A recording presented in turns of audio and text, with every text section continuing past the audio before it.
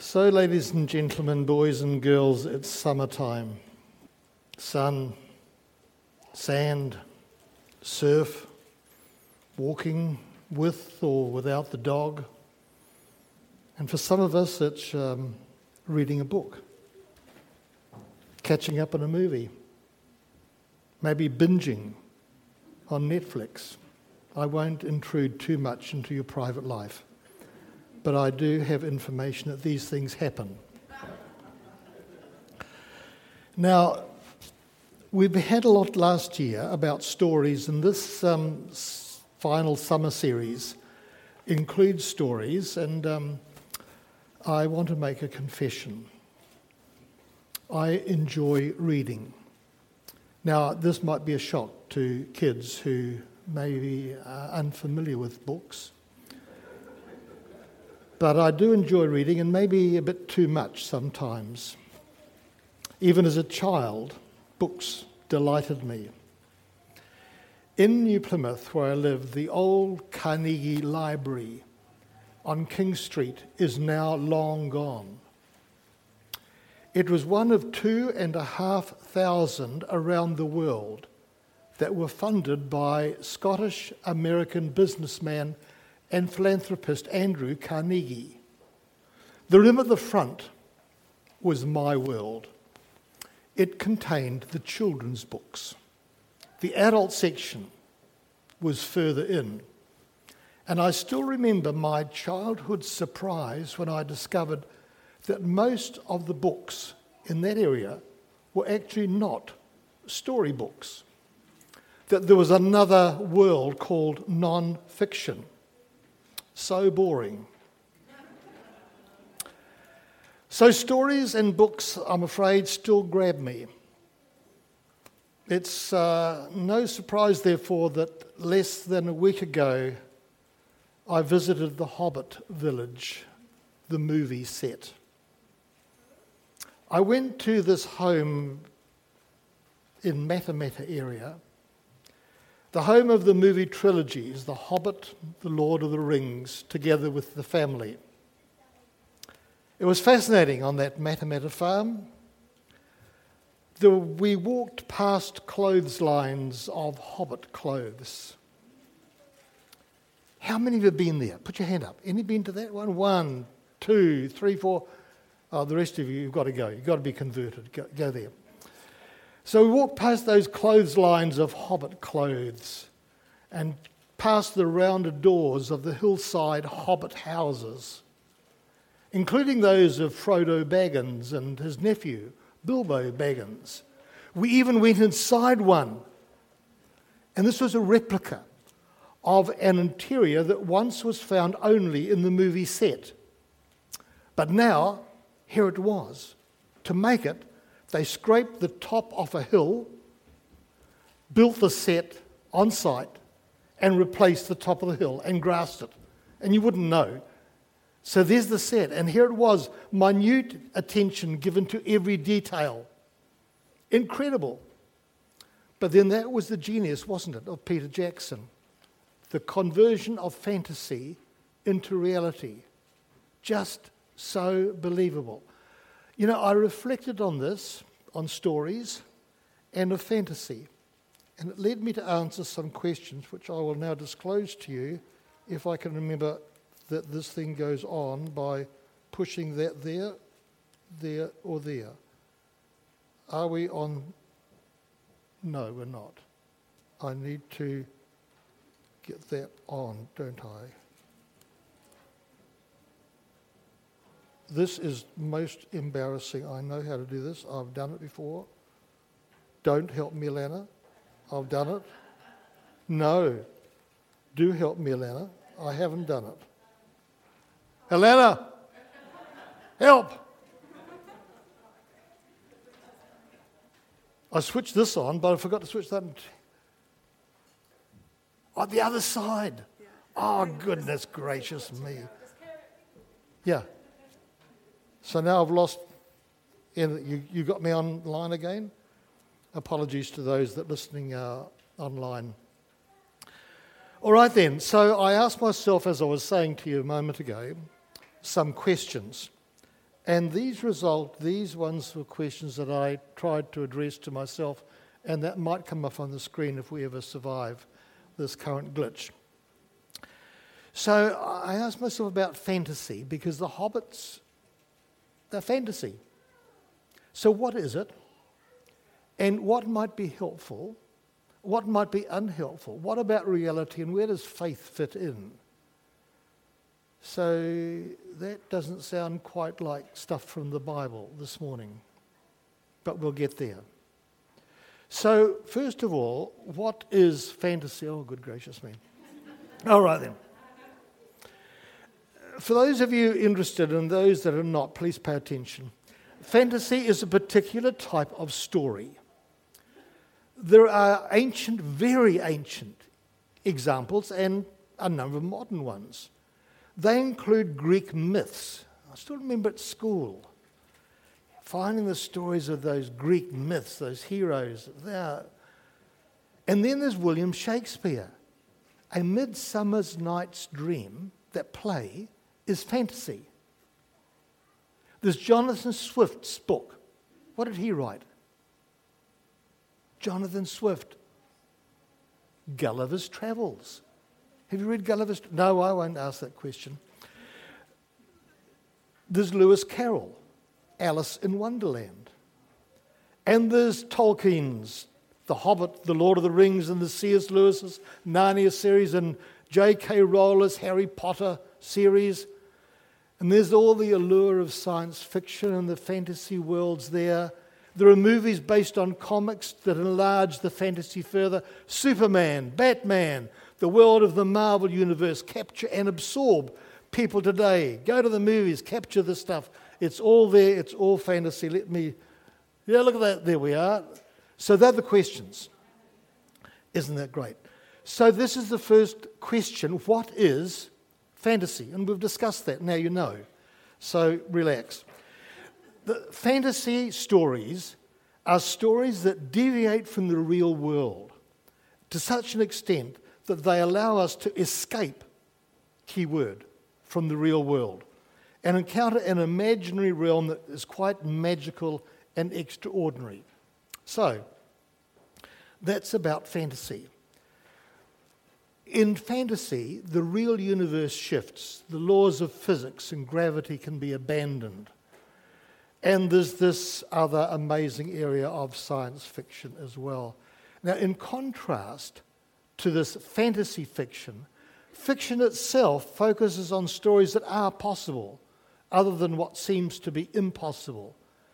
And that may be a little easier to imagine ourselves entering into the story. We might even engage and bond with one of the major characters in the story. But some of these are pretty close to fantasy too. What books and movies do you find yourselves reading or watching? Romance? Fantasy there sometimes. Detective? Yeah. What about war? What about the coming of age? What about revenge? What about action movies? How do these affect you? I want you to think a little bit for a moment with me about what may be helpful about fantasy. And I want you to think about three things: escape, imagination, and values. So deal with escape first. Now, right now, we're in holiday mode. The opportunity to escape from the real world is pretty therapeutic. Stress happens. Burnout occurs. But in story, we relax, we let go, we dismiss from our minds all those things that concern us. We chill out. We enter a different space in a different world, whether that's romance or detective or science fiction or fantasy. And we come back, return refreshed and a bit relaxed. The dangers and difficulties of reality diminish. Our lives might be mundane, ordinary, often monochrome, sort of black and white, maybe just grey sometimes. But they become infused with colour as the possibilities of the story carry across and translate into the present. I wonder if that's what occurred with the Apostle John Imagine him captive, exiled, alone in his prison cave on the island of Patmos. Now, it wasn't quite fantasy. This was vision. But he escaped all of that mundane, ordinary, drab in the book that he wrote. In Revelation, there's another world, another universe, a new world, an opportunity which goes beyond the bleak future to a freedom in space, hope, glory. This is the great escape. But of course, it's more than fantasy. And Revelation uses a coded writing. Now, for those of you that are interested, and again, for those that aren't, listen carefully. Revelation uses a writing that is called apocalyptic. Got that? That's one new word today. There's another one coming. Apocalyptic writing. See, John lived in hazardous times. Christians were victimized, tortured, killed. Writing in code protected God's people, for the message was treasonous. God's message was radical. And not just at the end of the first century when John was writing, but even today, the message is radical.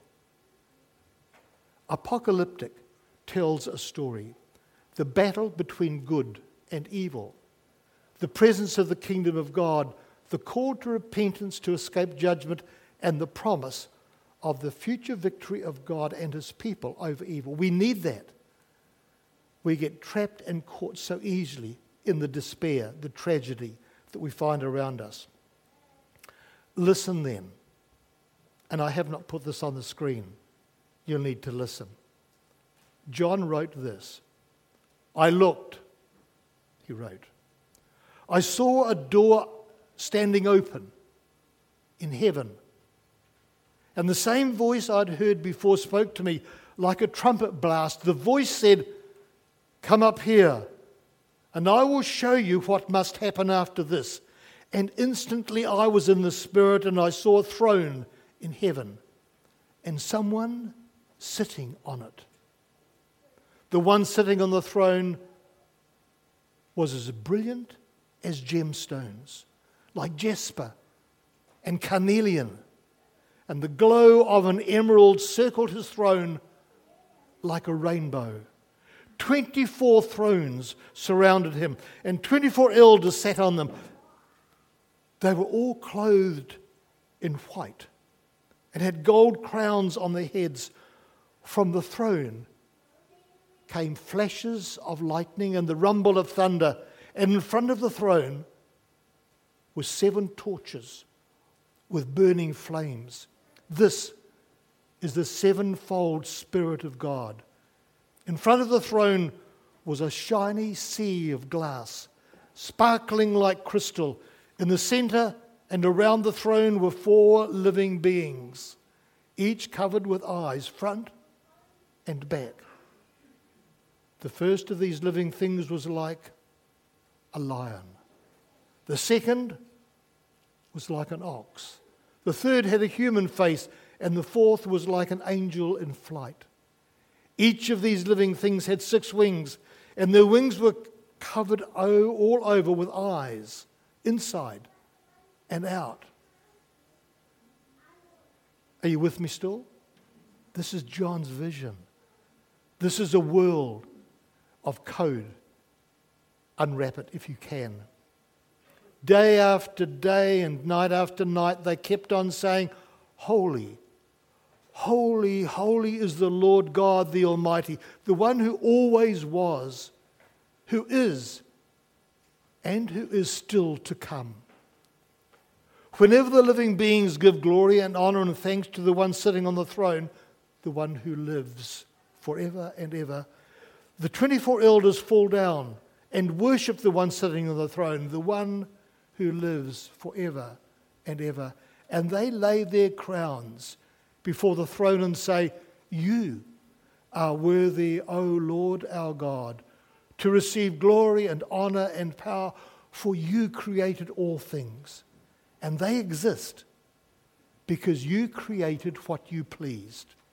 Then I saw a scroll in the right hand of the one who was sitting on the throne.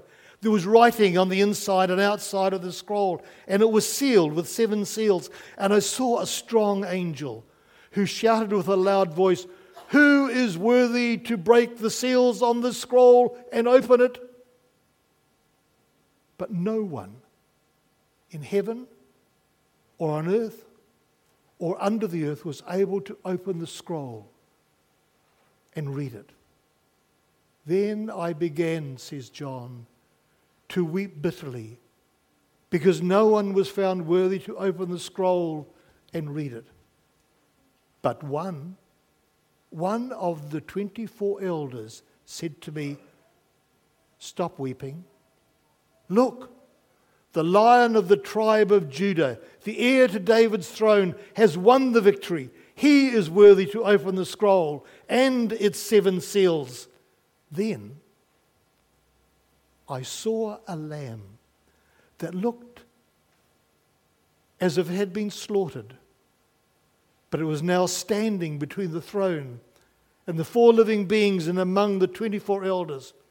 He had 7 horns and 7 eyes, which represent the 7-fold Spirit of God that is sent out into every part of the earth. He stepped forward and took the scroll from the right hand of the one sitting on the throne. And when he took the scroll, the 4 living beings and the 24 elders fell down before the Lamb. Each one had a harp, and they had gold bowls filled with incense, which are the prayers of God's people. And they sang a new song with these words, "You are worthy to take the scroll and break its seal and open it. For you were slaughtered, and your blood has ransomed people for God from every tribe and language and people and nation, and you have caused them to become a kingdom of priests for our God, and they will reign on the earth." Then I looked again, and I heard the voices of thousands and millions of angels around the throne and of the living beings and the elders, and they sang in a mighty chorus, "Worthy is the Lamb who was slaughtered to receive power and riches and wisdom and strength and glory and honor and blessing." And then I heard every living creature in heaven and on earth and under the earth and in the sea, and they sang, "Blessing and honor and glory and power belong to the one sitting on the throne and to the Lamb forever and ever." And the 4 living beings said, "Amen." And the 24 elders fell down and worshipped the Lamb. Isn't that amazing? That's John's vision. And that was Revelation chapter 4 and chapter 5. So you've had your double dose of the Bible today. 2 chapters. Our imagination is stirred, almost overwhelmed by the vision. And we may be puzzled, even despite the information that is added by John to interpret something of the vision.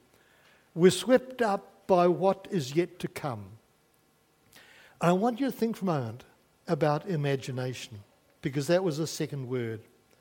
You see, story allows us to enter another's life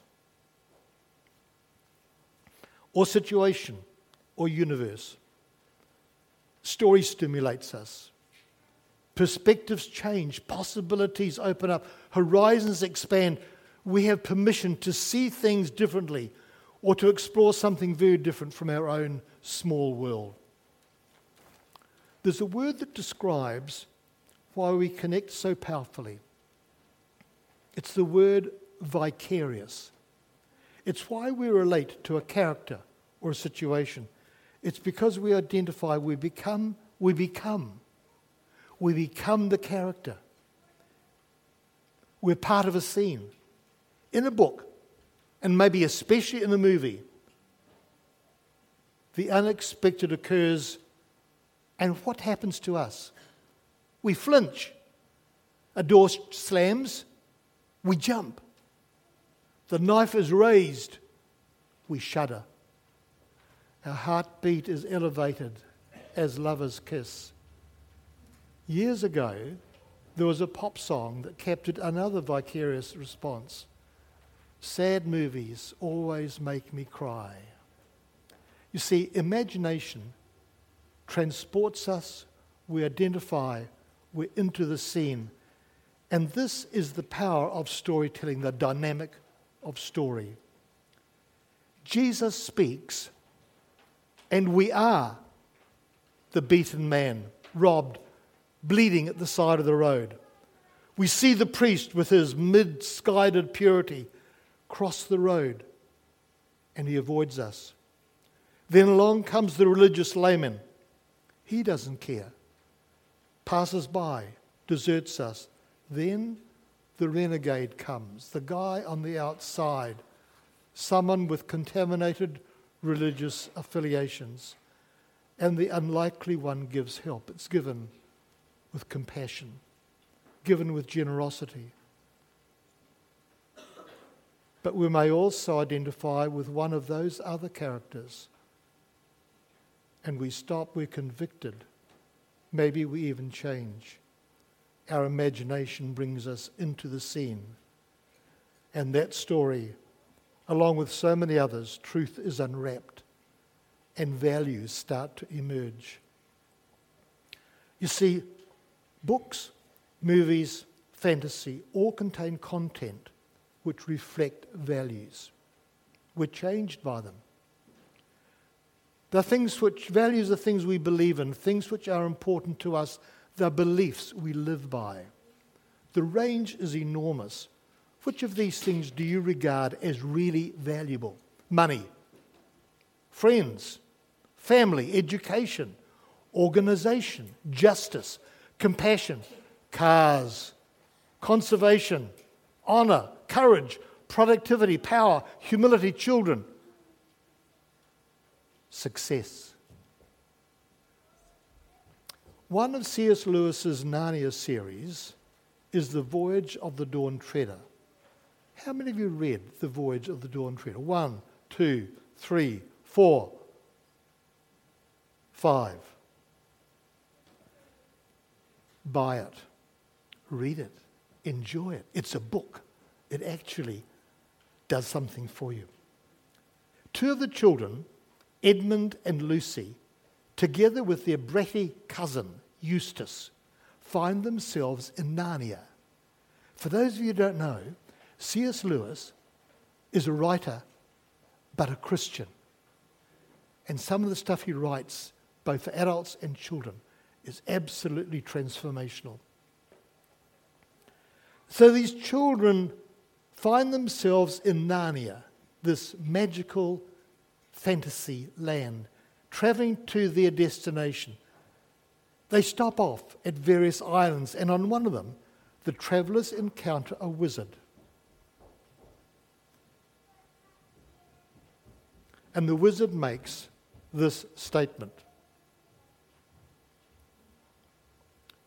to defeat the darkness out there, you must defeat the darkness inside yourself.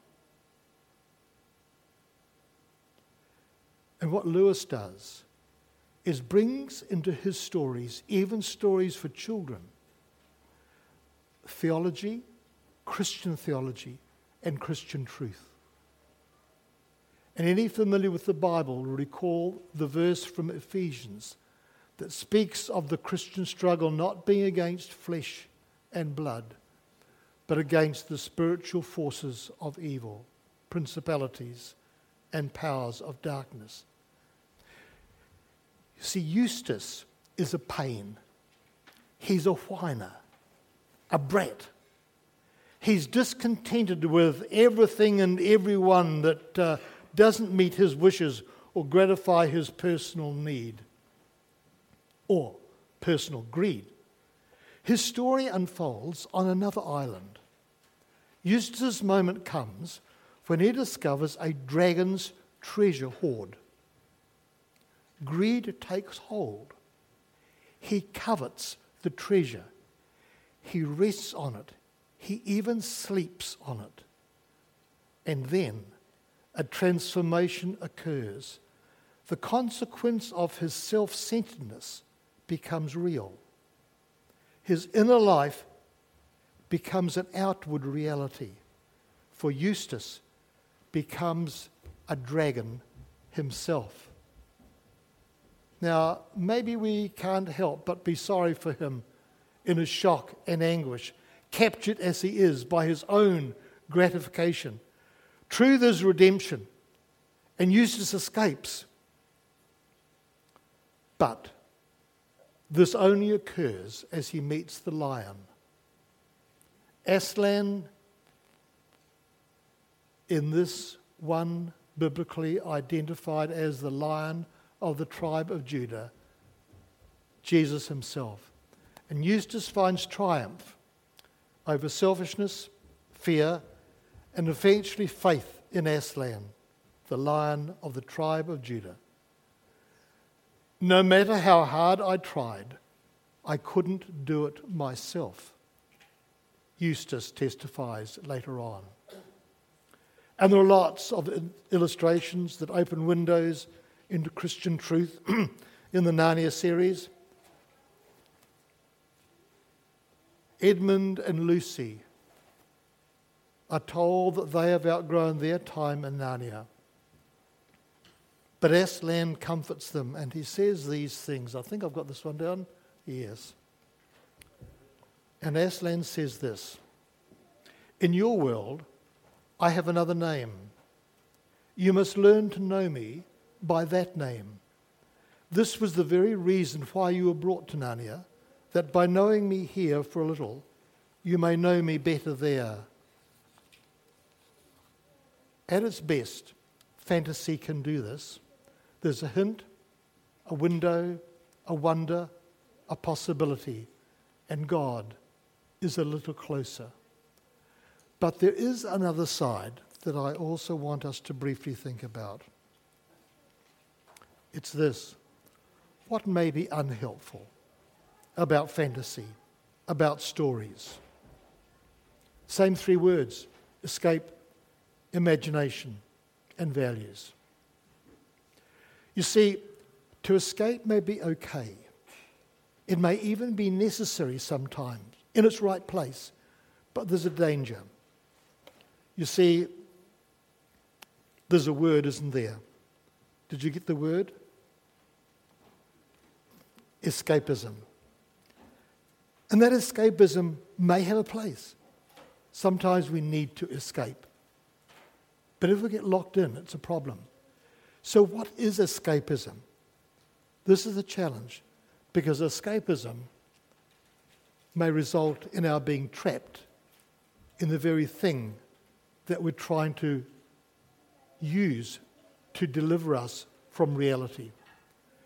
When we become trapped in the world of fiction, so that things that are not real become closer to reality, when we use repeatedly an activity or a behavior to distract our mind from reality or unpleasant emotions, we may use escapism to avoid pain or discomfort.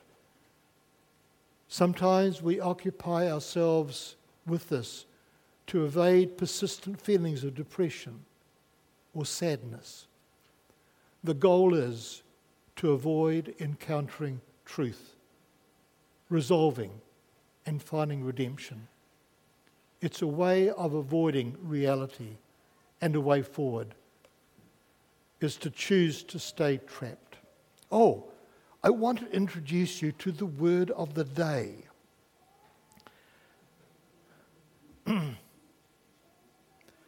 Latibulate. How many know what latibulate means? Oh, I'm shocked. None of you. Well, it is an ancient word, I must confess. It's about 400, 500 years old. But it does capture something. I want you to be careful about latibulation, and even latibulating. Because the definition of the word is this. It's to hide in a corner, to escape reality. And that's the danger with escapism. We use the romance novel to escape reality. We use science fiction. We use it to escape the narrow world that we live in. But the possibilities of the good in that can be eclipsed as we actually use this as a way to escape. What about the next thing? The next word is imagination. And are there cautions with regard to that? Guy, which is the French pronunciation I understand of the word Guy, G-U-Y, was a 5-year-old French lad. He and his mother lived with us for a while, but their trip to a cinema was a disaster. Together they were enjoying the Superman movie when suddenly Guy stood. He loved the movie. In his imagination, he was Superman. Without hesitation, he took a step forward and launched himself from his dress circle seat. Only his mother's swift clutch of his clothes rescued him, that bewildered lad, from injury or death. You see, imagination lost out to reality. To imagine is a gift, but indulging and living in that imagination is to entertain disaster. And then there's values. We all hold values, things that are important to us, things that we love. We hang by them. We live by the values. But values can be negative as well as positive. Take the value of privacy. There are lots of examples, but I felt important to deal with this one this morning.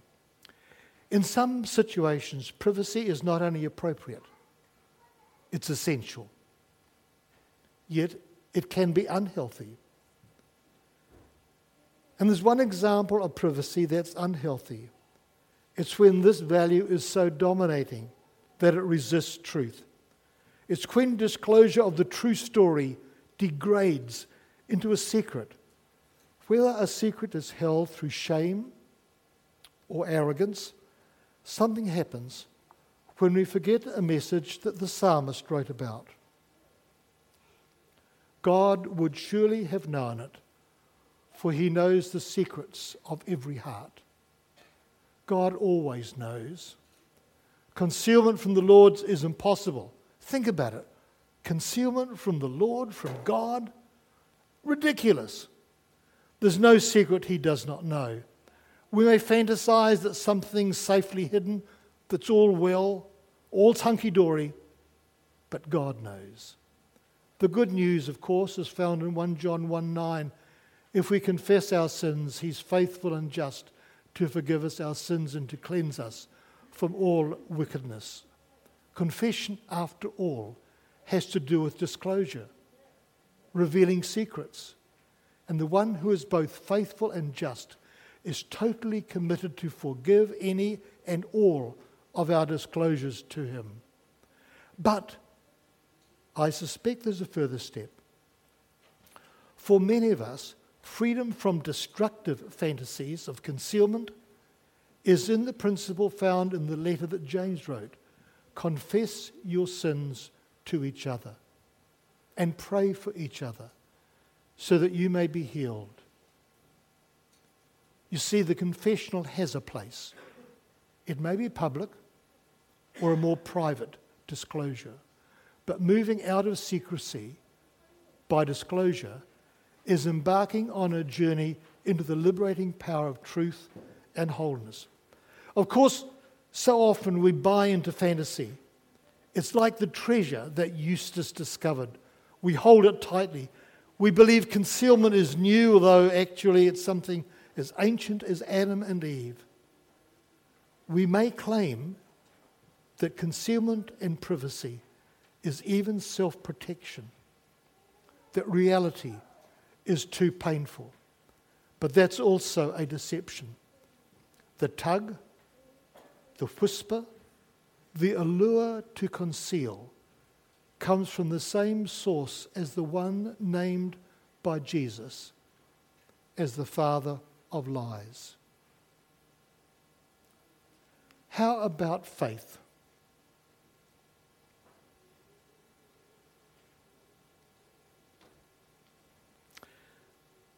A few final words. First, remember the power of story. Jesus used this. It's everywhere in the Bible. Faith can be nurtured in stories, even though that which quite unintentionally disclose God's truth. In Letters to Malcolm, C.S. Lewis speaks of the pleasures of enjoyment as the shafts of future glory. Enjoyment, for Lewis, are the shafts of future glory, which a gracious God is glad to give us. But equally remember that reality is found in the true word, in Jesus himself, and in the written word, God's word, the Bible, which witnesses to Jesus.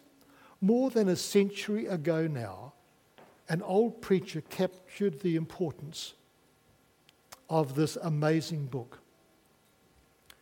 People who pray for power but neglect the Bible abound in the church. But the power that belongs to God is stored up in the great reservoir of his own word, the Bible. We cannot obtain or maintain God's power in our own lives or in our work unless there is deep and frequent meditation on the Word of God. Don't let go of the reality that God himself brings to us.